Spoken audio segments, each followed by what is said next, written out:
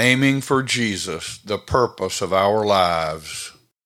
How are you dressed this morning? Are you dressed for battle? As Christians, we need to realize that we're in a constant battle with the powers over this present darkness, that we need to be dressed in the full armor of God, which we find in Ephesians chapter 6, verses 13 through 18.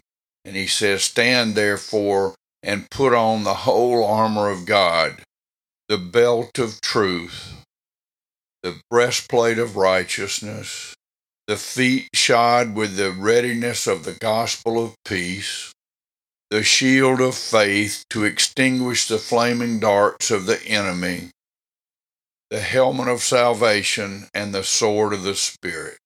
Don't leave home without it.